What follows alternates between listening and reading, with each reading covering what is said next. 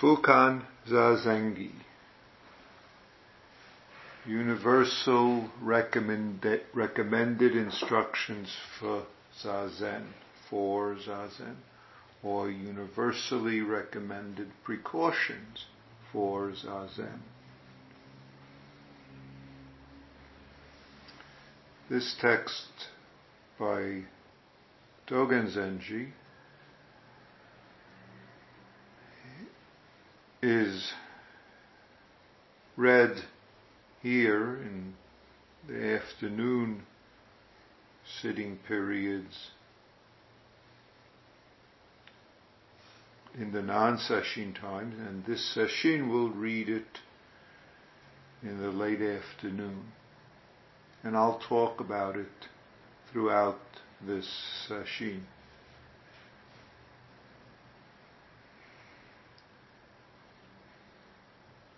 One of the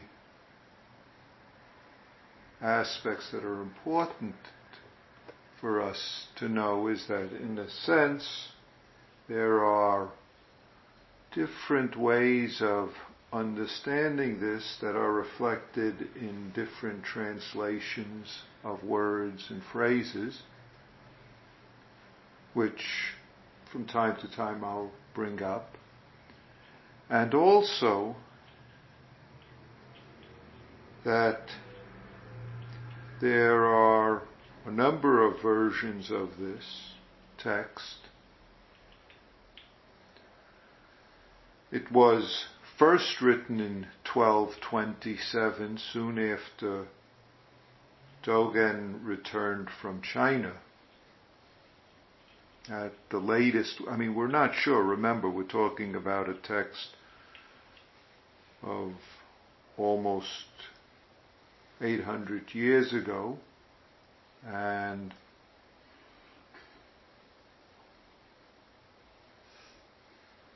versions of it exist from different times. So we have an early version that's written either 1227 or up to as late as 1233, which is essentially the first version of the work. And then we have another version, which is the one that we translate, which is the accepted version, which could have been written anywhere sometime after 1233, but anywhere more likely in the period between 1242 and 1246. And these two texts, though the first is clearly the earliest and the later is a reworking and elaboration of the early text, which is called the Tenpuku manuscript, because that's where it's connected to. The later version is in the Ehe Karoku, the collected works of Dogen, and is significantly different in the sense that it adds, amends various parts. Another English translation of the title is Recommending Zazen to All People. Notice there's a different flavor when you say it that way, as opposed to universally recommended instructions for Zazen. The first way of saying could also be seen as saying, these are the instructions that I recommend universally for those who are doing Zazen, but less emphasis on that everyone should do Zazen. Though we do know that the early version of the text was written when Dogen came back from China, and he was seeing himself as teaching Zazen for all people. He was living in the capital, and his intention was to include everyone, lay people, ordained people, peasants, and literate people, upper class and lower class, men, women. And that the later version was really emphasized teaching for his primary disciples, which were monastics, when Dogen, in a sense, retreated from the capital, from where the major economic, political, etc. classes in the society lived, and retreated to a mountainous area where he was primarily emphasizing and teaching for the monastics who were living with him. Though he did have some lay people who he was working with and teaching at that time. And I'll talk about this a little bit later as we get into talking about this work. So this is a manual, in a sense, among other things, a manual for Zazen. But actually there's, you could say, 3 different parts to this. The first is Dogen's explanation for Zen practice, his encouragement for doing Zen, his, in a sense, almost philosophical text, and in many ways fundamental Chan style text. The second section is the simple instructions for how to do Zazen, which to a great extent is following a traditional in Chinese instruction for Zazen, or popular, you can call it, meditation manual. There was one that was written in China by a Yunmen Chan monk named Sun Tse, and it was simply called Chan Manual, or Zen Manual, or Zazen Manual. And to a great extent, Dogen lifted parts of that, though that manual, what should I say? Because it came from someone who also emphasized amalgamation of Pure Land practice and Zen practice,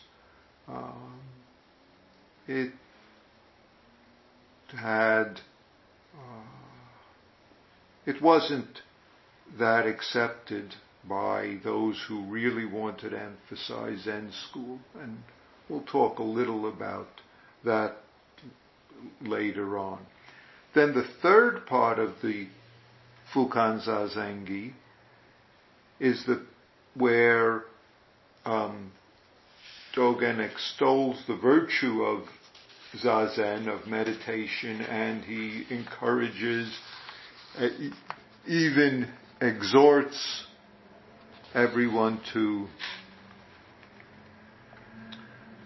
practice Zazen, and again extends his own understanding of Zazen. So, it's important to be aware of that. So let's start with universally recommended instructions for Zazen. Universally recommended instructions for Zazen. So how does Dogen begin?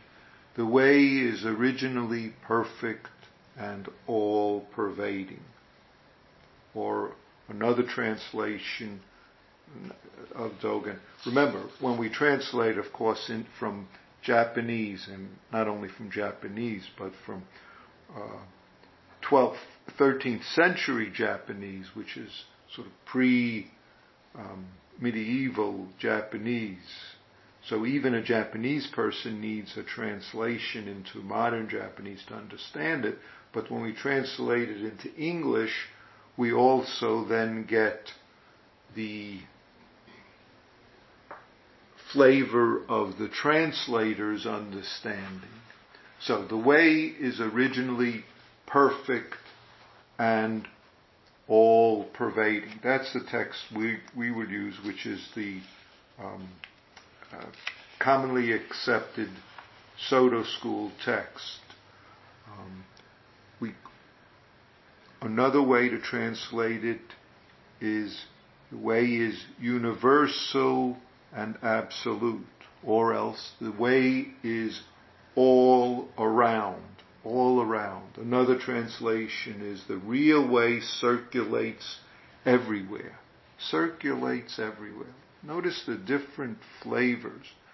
Nevertheless, there's a sense that it's accessible in all sorts of activities and functioning, and doesn't depend on certain circumstances and conditions. Or, as Dogen says, how could it require practice or enlightenment? Or how could it be contingent on practice and realization? This is a very important point, though it's not yet getting to the Zazen, but nevertheless, the fact is, this way is not something outside of ourself, not something that is separate.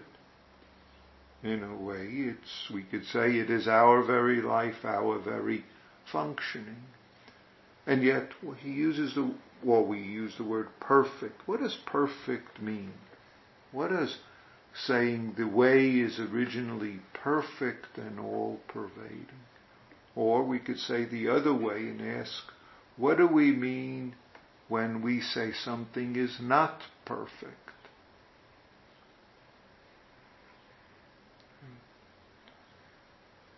What dualistic, skewed processes of judgment that do we put onto reality?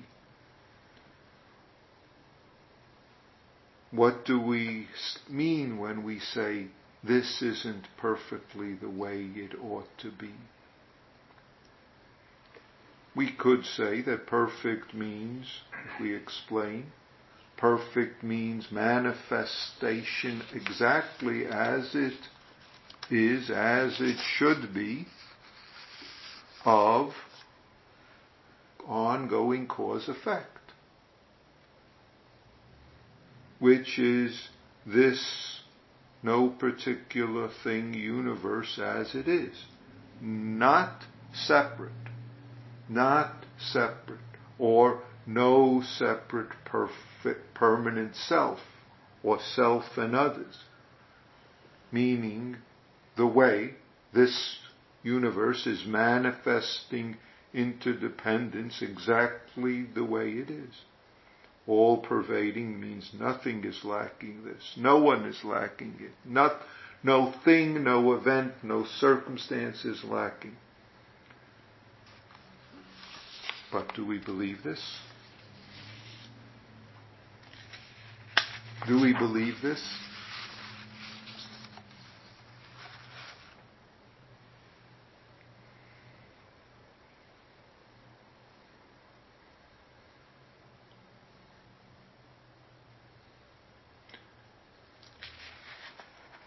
And yet we can miss it, even though it's all-pervading,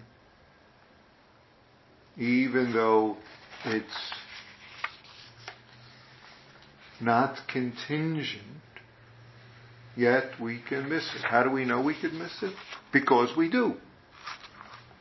How do we know we can deviate from it in our functioning? Because we see the results of our activities and encounters. Even as we're not off of it, it seems to us that we are. And that's very important. There's a text, we don't recite it very often, Identity of Relative and Absolute, which has a line, if you do not see the way, you do not see it even as you walk on it. When you walk the way, it is not near, it is not far. When you walk the way, it is not, that's my emphasis. When we are walking on the way, despite that we are walking on the way, it's not near, it's not far. So, Dogen continues, how could it be contingent on practice and realization? In one sense, he's undercutting any ideas we have about Zazen leading us to realization. How could it be contingent on practice and realization? If we go further, how could it be contingent on how we think or feel, on what we accomplish or lack accomplishment? And yet, despite not being contingent, it could be missed even as it is not elsewhere or anywhere.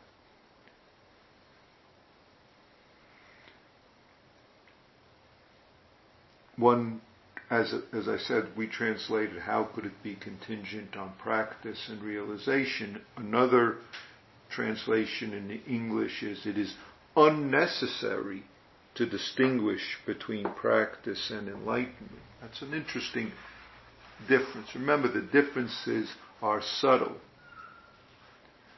Another translation says the essential teaching is fully available. Fully available means always right your in-out breath each moment. How could effort be necessary? How could effort be necessary? Effort is not necessary, but without effort it's not at all here, it seems. And yet, how could effort be necessary? Or what is effort? Or what is it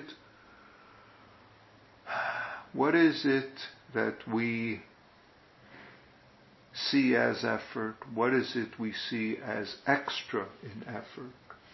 What is it that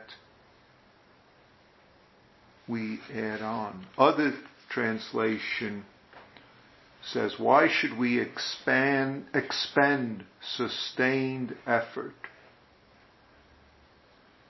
It's naturally unrestricted. Another translation. So let me bring in a different text so we can clarify further. This is from a sutra. Moggallana asks Buddha, how can it be briefly explained how, he would say, monk, or how practitioner becomes liberated by the elimination of craving? The Buddha responds, and I'll quote just a portion of it. A monk learned, nothing is fit to be clung to. Emphasis. Nothing is fit to be clung to. Or, one learns, a practitioner discovers that nothing is fit to be attached to be caught by. How do we learn it? Well, when a monk has learned that nothing is fit to be clung to, it's because he directly knows everything. He directly knows everything is that he fully comprehends everything. When he fully comprehends everything, he knows that whatever feelings he experiences, be they pleasant, painful, or neutral, he's aware, he abides in their impermanence, their ongoing changes, the ongoing changes in these feelings. See, this is another way of saying, what is it that traps us is when we are unable to abide in the ongoing changing. If, as we are able to abide in the contemplation or awareness or the being these ongoing changing feelings, we're able to be dispassionate or unentangled or uncaught up. This is contemplating the ending of these feelings and also contemplating or being aware of letting go of these feelings. Letting go of these thoughts, emotions, and so forth. Letting go. When thus abiding, he doesn't cling to anything, and without clinging, he, she, is not agitated. And without agitation, he, she, personally attains the complete extinction of defilements, of what makes things difficult. See? This is, how could it be contingent on practice and realization? And yet there is practice and realization. And yet.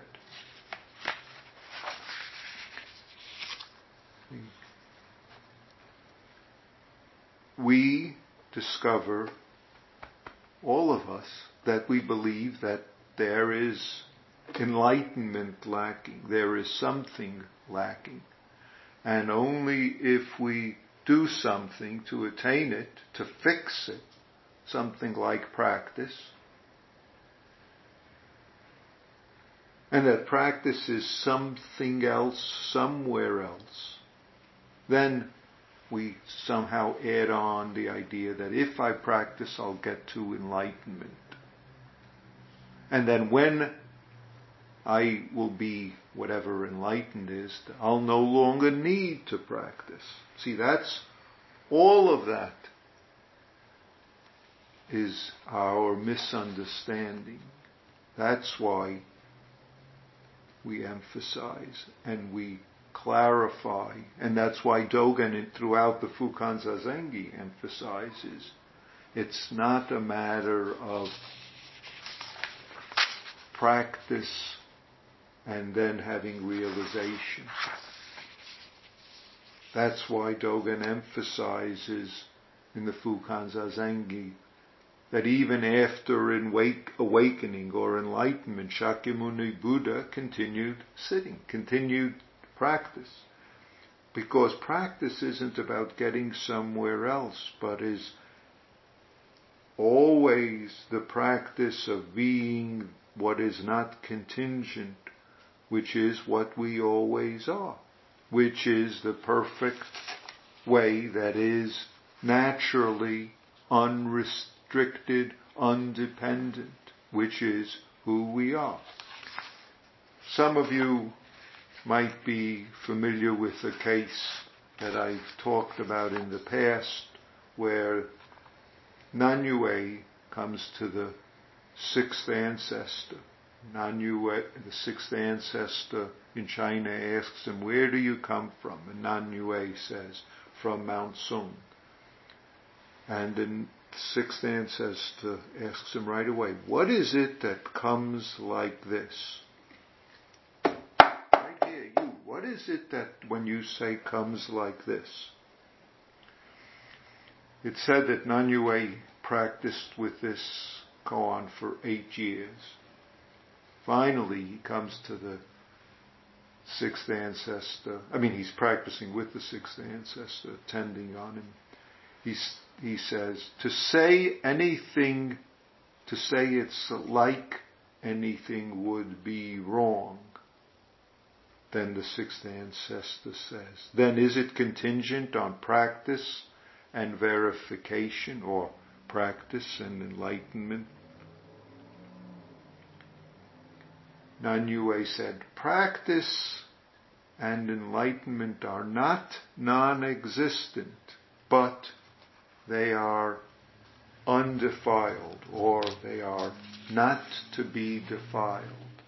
Defiled by what? See, this is what Dogen is referring to here. When we have an idea, see, this is why he starts this text from the beginning this way.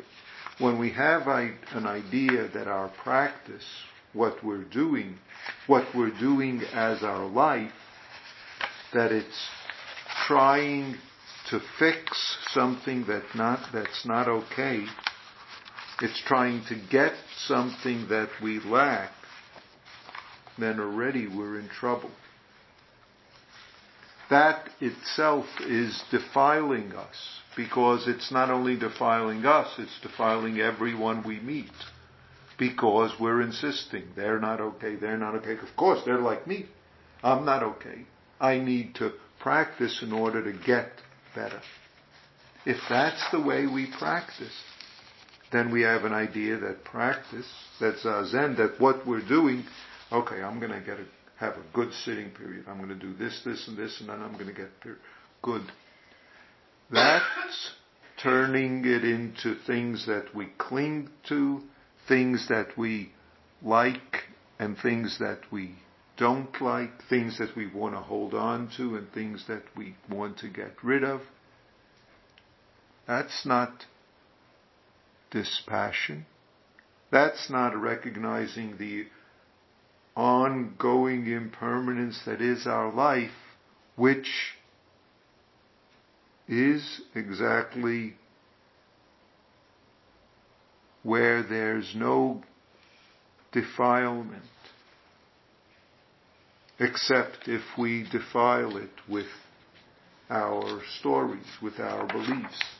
Even though they are undefiled, even though from the beginning it's undefiled. So, what does Dogen continue in Fukanzazengi? He says, the true vehicle is self-sufficient. What need is there for special effort?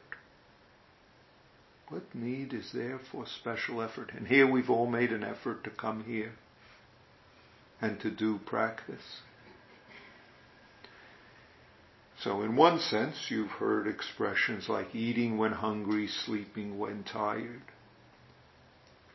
But another way is to see that what we're doing when we do Zazen, or when we're doing Zazening throughout the day, morning to night, in Sesshin and in our life, is not doing something special.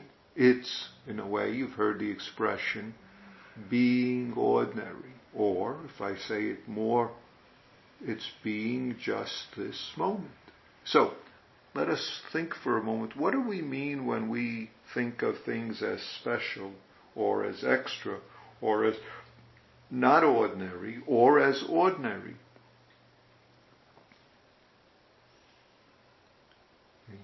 So, this true vehicle is self-sufficient. What need is there for special effort? So, some other English translations, which give you another flavor, are say, the supreme teaching is free. The real vehicle exists naturally.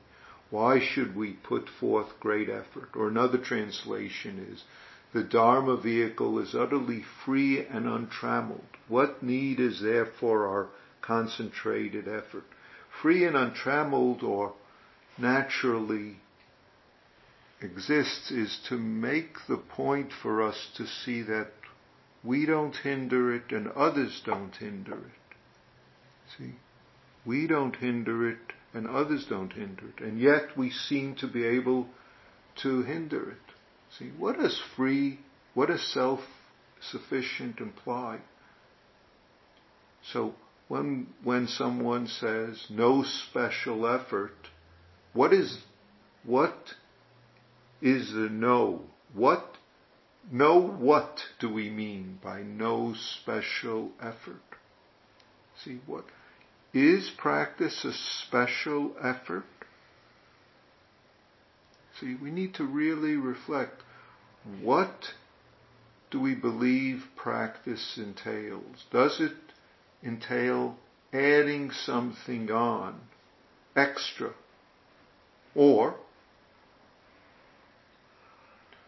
is it ceasing to do something when you're not doing zazen, something that when you're doing zazen, you're doing? What is practice? What is not practice? Or, if I say a different way, how does zazen pervade life, or how does it not? See, if we make special into some sort of self-doing, in some sort of about self and doing, self added on to being, on to doing, we get into all sorts of trouble. We get into all sorts of trouble because we add self onto our life. That's exactly what the Buddha was addressing in that quote from in that response to Moggallana. I might be pronouncing that name not quite the correct way in Pali, but be that as it may. See, so what is this? The whole body is free from dust. Who could believe in a means to brush it clean? Or another way of saying it, the way is far from delusion. Why are we concerned about a means of eliminating delusion? Or who could believe in sweeping and polishing? Or who could believe in brushing it free? Now I was going to say you all, but I shouldn't make that assumption. Many of you have heard the expressions about brushing a mirror clean. And yet, for all of us, we often believe that there are all sorts of dusts in our lives, and certainly in other people's lives. Oh, I can see in all of them all the dust in their life. My own, well, it's their fault. It's their dusts that are making the difficulty. So, what are the dusts for us? What are the dusts that we believe about others?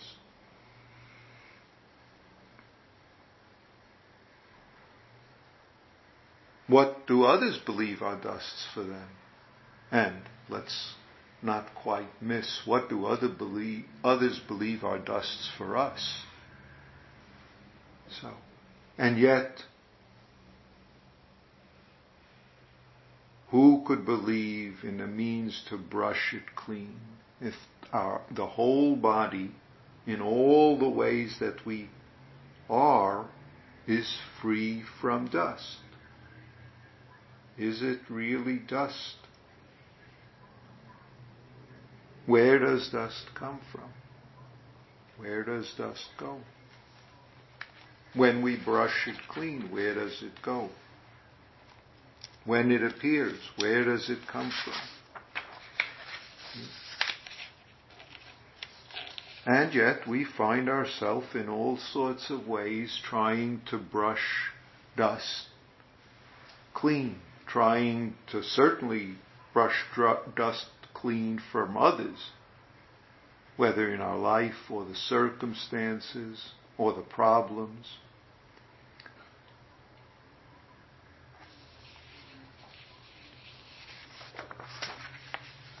It is never apart from this very place. What is the use of traveling around to practice? Oh, I'm going too long. Well, I'll come back to that line, because I think that's very important. But I'll stop a little before that and see maybe we can talk about this. As I said, I'm going to talk about this text for the next 4 days. But the text changes. As I said, there's three, in a sense, you can talk about the text as having 3 parts. The first part, which we've just talked about or touched upon, is really Dogen's expounding the rationale of practice of Buddha Dharma, of Zen. The second part, which we'll get to, is the discussion of the form, what you would think of as manual or as recommendations, and the third part builds on that. So I will start again.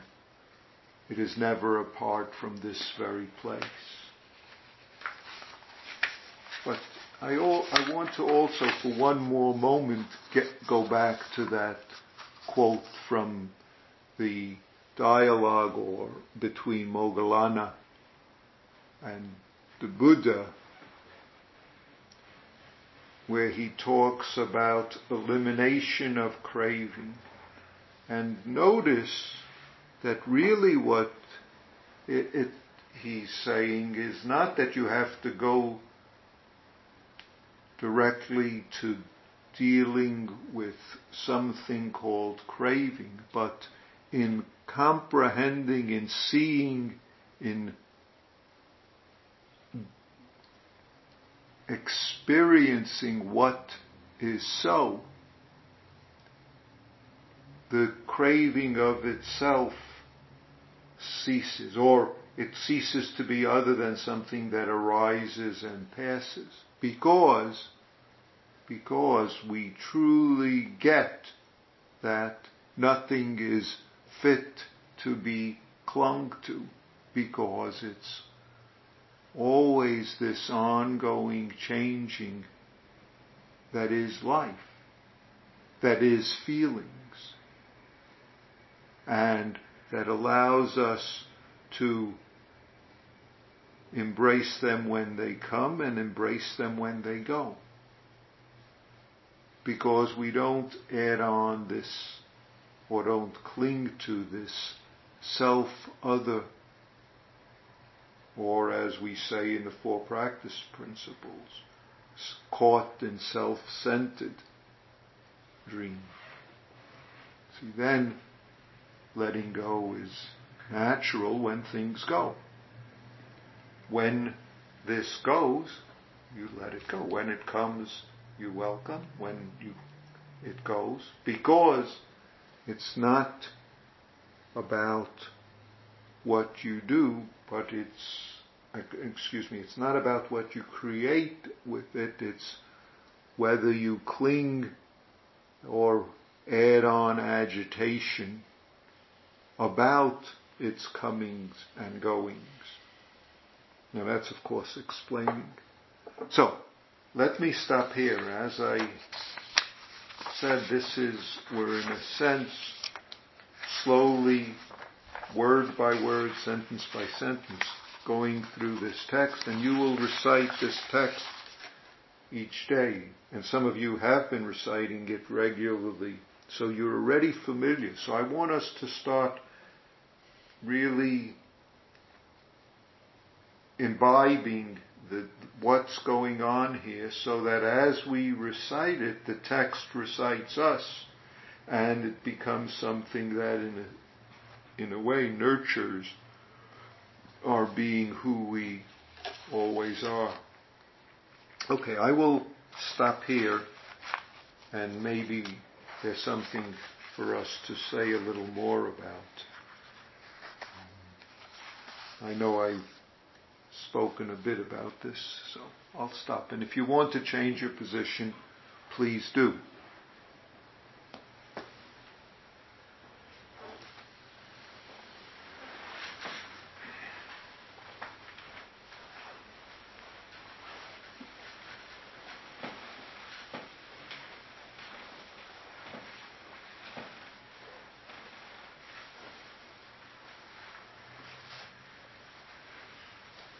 I do want to thank Shoujo, Jim, for starting us in reciting the Fukanzazengi in the afternoons. That was his initiative to do so, and to have others join him when they were here in the afternoons in the week to recite it together.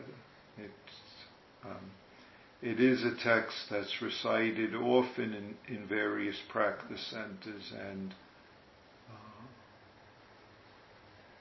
in a sense, by reciting it over and over, it's almost like it becomes part of you. It's not something you think about, but it becomes part of your being, so that aspects of it can arise in response to circumstances and conditions, just as it is with other texts. That's in a way part of the reason we recite the 4 practice principles, to enable that to become active in our life of itself, not because we have to self-direct it, but because it becomes something, if I use a fancy word, we internalize, and therefore can live out of as it is reflected in the reality of our functioning, or the functioning of others and the universe, which is what this is about. This is about, especially the beginning, is the speaking of what the nature of our very life is. If you can get it right there, then Zazen is just an ongoing manifestation of all your very life as it is. So. Yeah, thank you for that very profound lecture. Actually, the paradox of practice is, I wouldn't have started coming here, and I suspect this is true for others as well, precisely without feeling that something in my life was incomplete or not quite right. And the paradox of, there is, in some way you have to brush the dust from the mirror in order to realize that there's no dust and no mirror. This is the paradox here.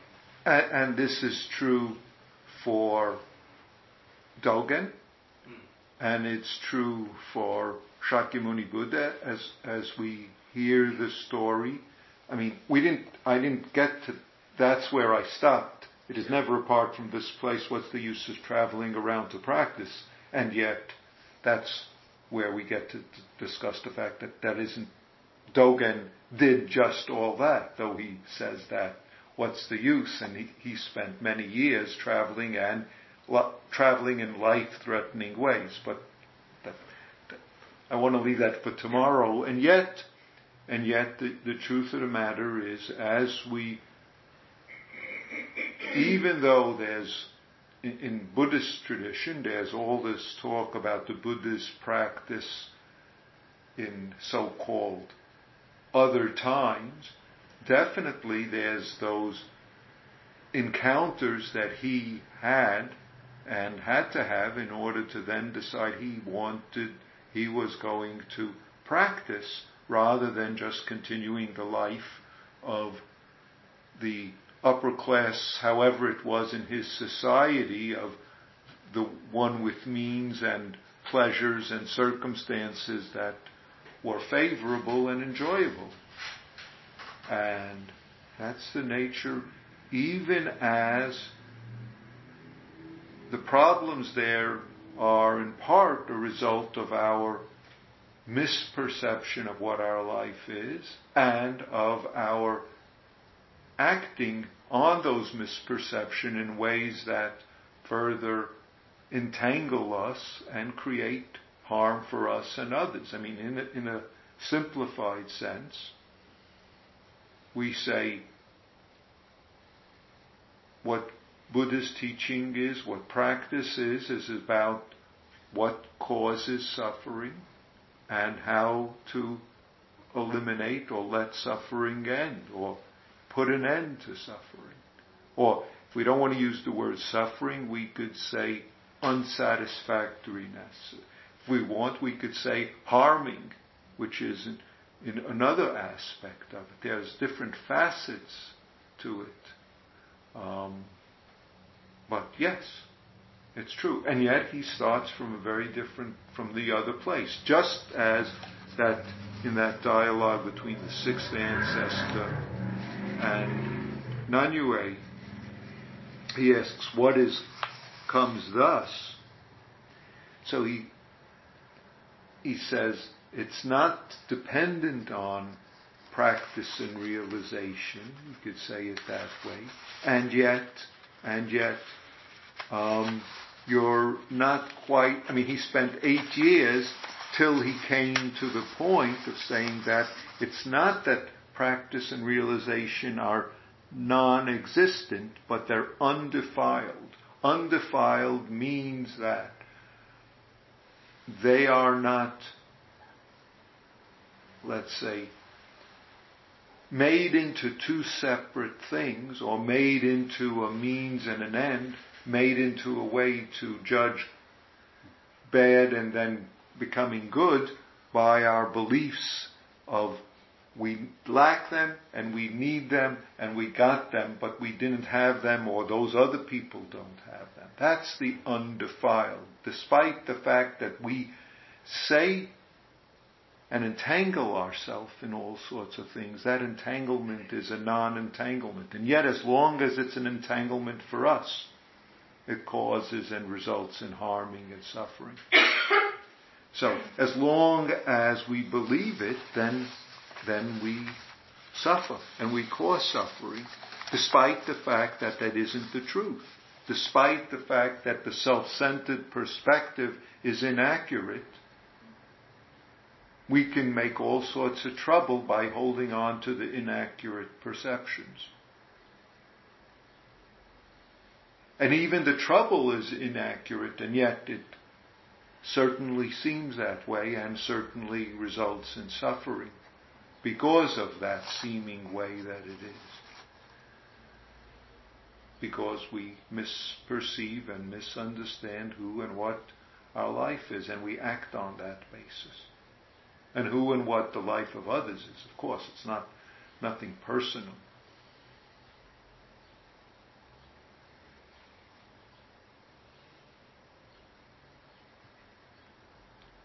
It's nothing personal, and yet our personal practice is necessary.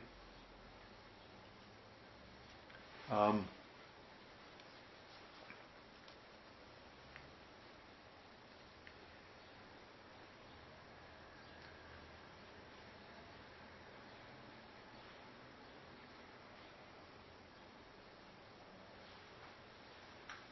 find it interesting that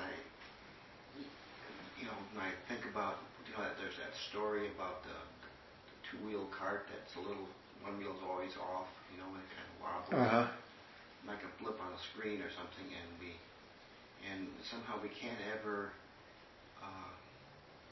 rectify that, change it to make it fit our idea of what it's supposed to be. It's supposed to be very smooth and with no blips and no awkwardness or something. So as long as I try to, look at it that way, it's going to be rough. I'm just never going to be right. And so I don't really know just how to see it as it's okay. So if I use these glasses, some things are clearer with them and some things are worse with them. But it's the glasses that is doing whatever the changes in the vision are. As you said, as long as you think that way, then there's things that are okay and things that are not okay. It's because the glasses, whether they improve or distort, is how I'm looking through things. If I have the glasses here on my side and don't put it over my eyes, then despite the fact that one looking through the glasses sees distorted things, I wouldn't believe that the distorted things, despite the fact that I could look through here and see the distorted things, because I know, oh yeah, sure, if I take these glasses, it distorts things. And if I don't take them, it doesn't. Or vice versa. If I put the glasses on, then it clears things up. And if I take them off, then it's distorted.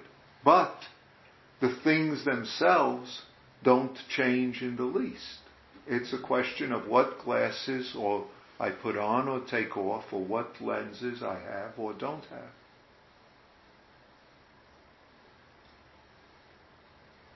When one wheel is wobbly and the other isn't, is that worse than when they're both working perfect?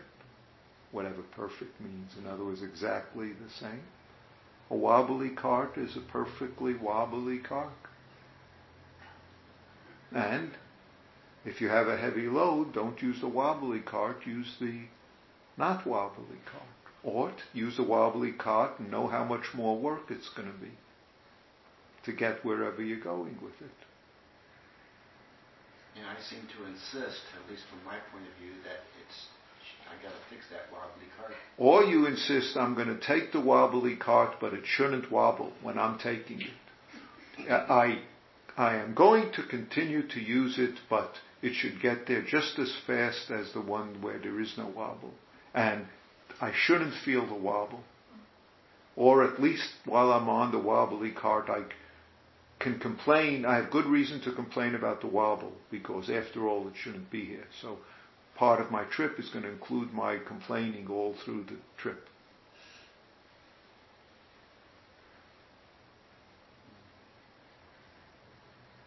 Wobbly cart's a wobbly cart. No problem.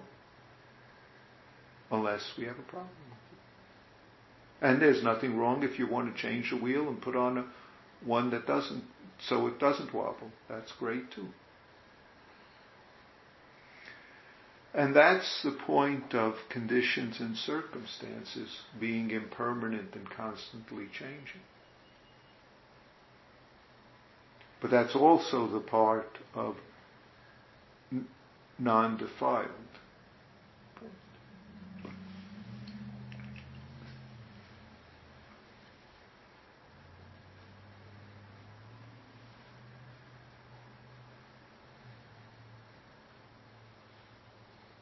These glasses that I wear is so that I could read this, since my nearsightedness, I lack my vision looking at print is not as good as my vision looking at distance. Yes? I'm really glad that you finished the talk with the idea that we could come and recite what do you call it? Fukanzazengi. Right. Because then it may make sense to me. Yes. Because your talk was so, and for my experience, so esoteric that I couldn't garner much from it at all, which caused me to be really many things, but one of them was interested in coming and seeing if that recitation of it with others over and over and over again, because I have had that experience in the past, especially with the robes. That never made sense to me best, are the robes of liberation, until it did. So I'm thinking Jim will come in the evening because if we're going to have 4 more days of this. Well, we're going to be reciting it this afternoon. Okay. And you will see that the text how the text goes. The text will continue, in a sense. Yeah. There's, in a sense, the text is, first he's starting to say why you would be interested in it. Now, the truth of the matter is that even though we call it the same text from the 1227 text and the 1240s text, actually the early text didn't have much of this part. The early text had this in a more simplified form, and then had the next piece, which we're going to come to, exactly more or less as it is in the later version, and then there's another ending part. In part, it's because what happens is Dogen starts off in the capital. He goes there, and his intention is to write this for everyone to do Zazen. However, it doesn't seem to work. There's a lot of political persecution of Dogen by the religious authorities and by some of the political authorities. He has some support, but it becomes clear to him for political, social, economic and other reasons by 1233 that he has to leave the capital. He's not getting the support he wanted. Other people are getting support. Other different styles of Zen practice are getting support. Different styles of Buddhist practice are getting support. And he is being subject to persecution. Now, he could have stayed. He did have some family members who were high up in the government, but he didn't. Because he decided, in a way, he started to get disciples, and I'll talk about this, from another sect called the Dharma school, who were even more persecuted than he was by the Buddhist and political authorities. They were banned. Their leader was banned. They were so they were persecuted. So large numbers of them went and started studying with Dogen, first in the capital, and then he went to what would later become Eiheiji, off in the mountains and in the northern, more western and northern peninsula. And he essentially decided that he would give up on, well, not completely, but mostly give up on trying to teach to the broad population, but focus instead on monastics. And there were lay people who practiced with him, but the primary focus was a monastic, and he built what's a large monastery called Eiheiji. It took him several years. So for several years he lived in a hut in the mountains with some disciples around him as Eiheiji, I think it was originally called Daibutsuji, but what became Eiheiji would be built.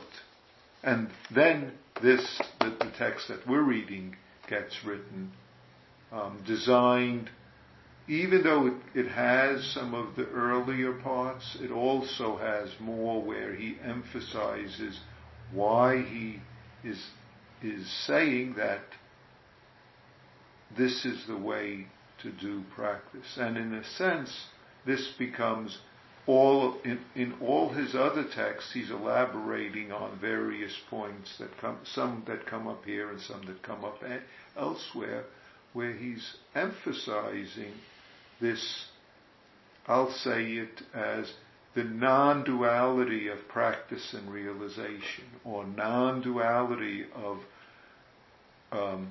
practice and actualization, practice and awakening.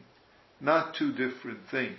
So that from the very beginning, if you're doing zazen, if you're doing zazening practice throughout the day in a way that is, as he describes, appropriate, or as is non-dualistic, is non-defiled, to pick up the term that Nanyue says, then it's not about getting something else. So that becomes the emphasis of his style of practice. Is that what he was being so persecuted for? No, it was much more for, no, it wasn't for content. It's much more, has to do with,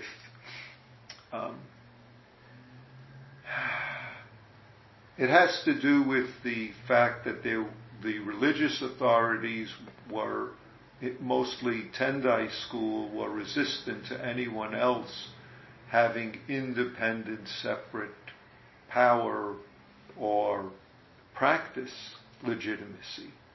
They felt that their practice included everyone else's practice. It's more complex than that. And there's more to it. I mean, it has to do with the various political forces and the... but I can go into it, but I don't think it's to the point. In some ways you'll see that he's not so different than others, though he has a different emphasis. It's always, if we say it simply, this very body is the body of the Buddha, or this very mind is Buddha mind, if I use that kind of word. But if I use the word mind, it really means mind, heart, being. Sako shin zebutsu, sako shin sako butsu. This mind, heart, this Buddha, which is really what he ends up teaching. His practice is not a practice of sitting zazen and to go somewhere else, but sitting zazen, being the seated Buddha. Zazening is being zazening Buddha in all we do, whether walking or cleaning or cooking or...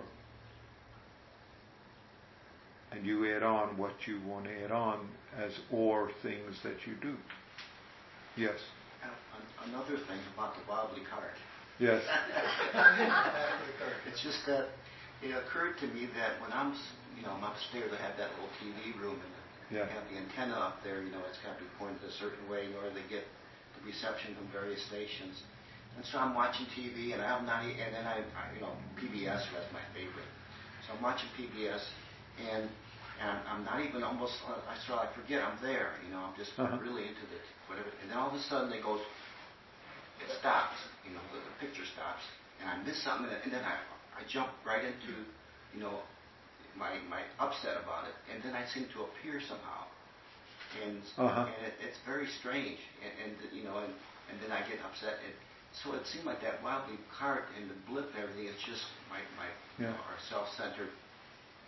It comes for me. It seems like it comes immediately to the foreground. Right, and the wobbly antenna with the winds of circumstances that make it change. Because I know you sometimes then finally decide, okay, I'll get up on the roof and I'll move it back after the winds have moved it in that way. I don't know what goes on in between. Yeah. Yeah, I don't know how it changes. I mean, I got it wired down so it won't do that. But the winds, and the earth wobbles too, and the building wobbles. Even though you don't have earthquakes here, it still wobbles. In California, we could say, "Oh, it's the earthquakes that wobbled it." And that's the thing. We have ideas that we believe if I get it all nailed down, or wire down to the way it's going to be, then the universe, certainly my feelings and those all around me who I'm wiring down by the various agreements and plans about how they should be, aren't going to be subject to the ongoing impermanence. And therefore, if they are, it's their fault and I need to become upset with them or myself. Or worse. Or get hurt about how they didn't stay wired down. Or how my body didn't stay wired the way it was supposed to. I was supposed to have it exactly this way. I did everything. I ate the right foods, and I did the right exercise, and I took the right, even medicine, and then somehow it didn't quite do it. Or I did all the good things at work that I thought I should have, except I indulged a little in my this and that. But I'm allowed to do those things. And then I got into trouble with something. Or who knows what. I said something to my partner or family member, and they know I always say those things. It doesn't mean anything, except they got upset or hurt.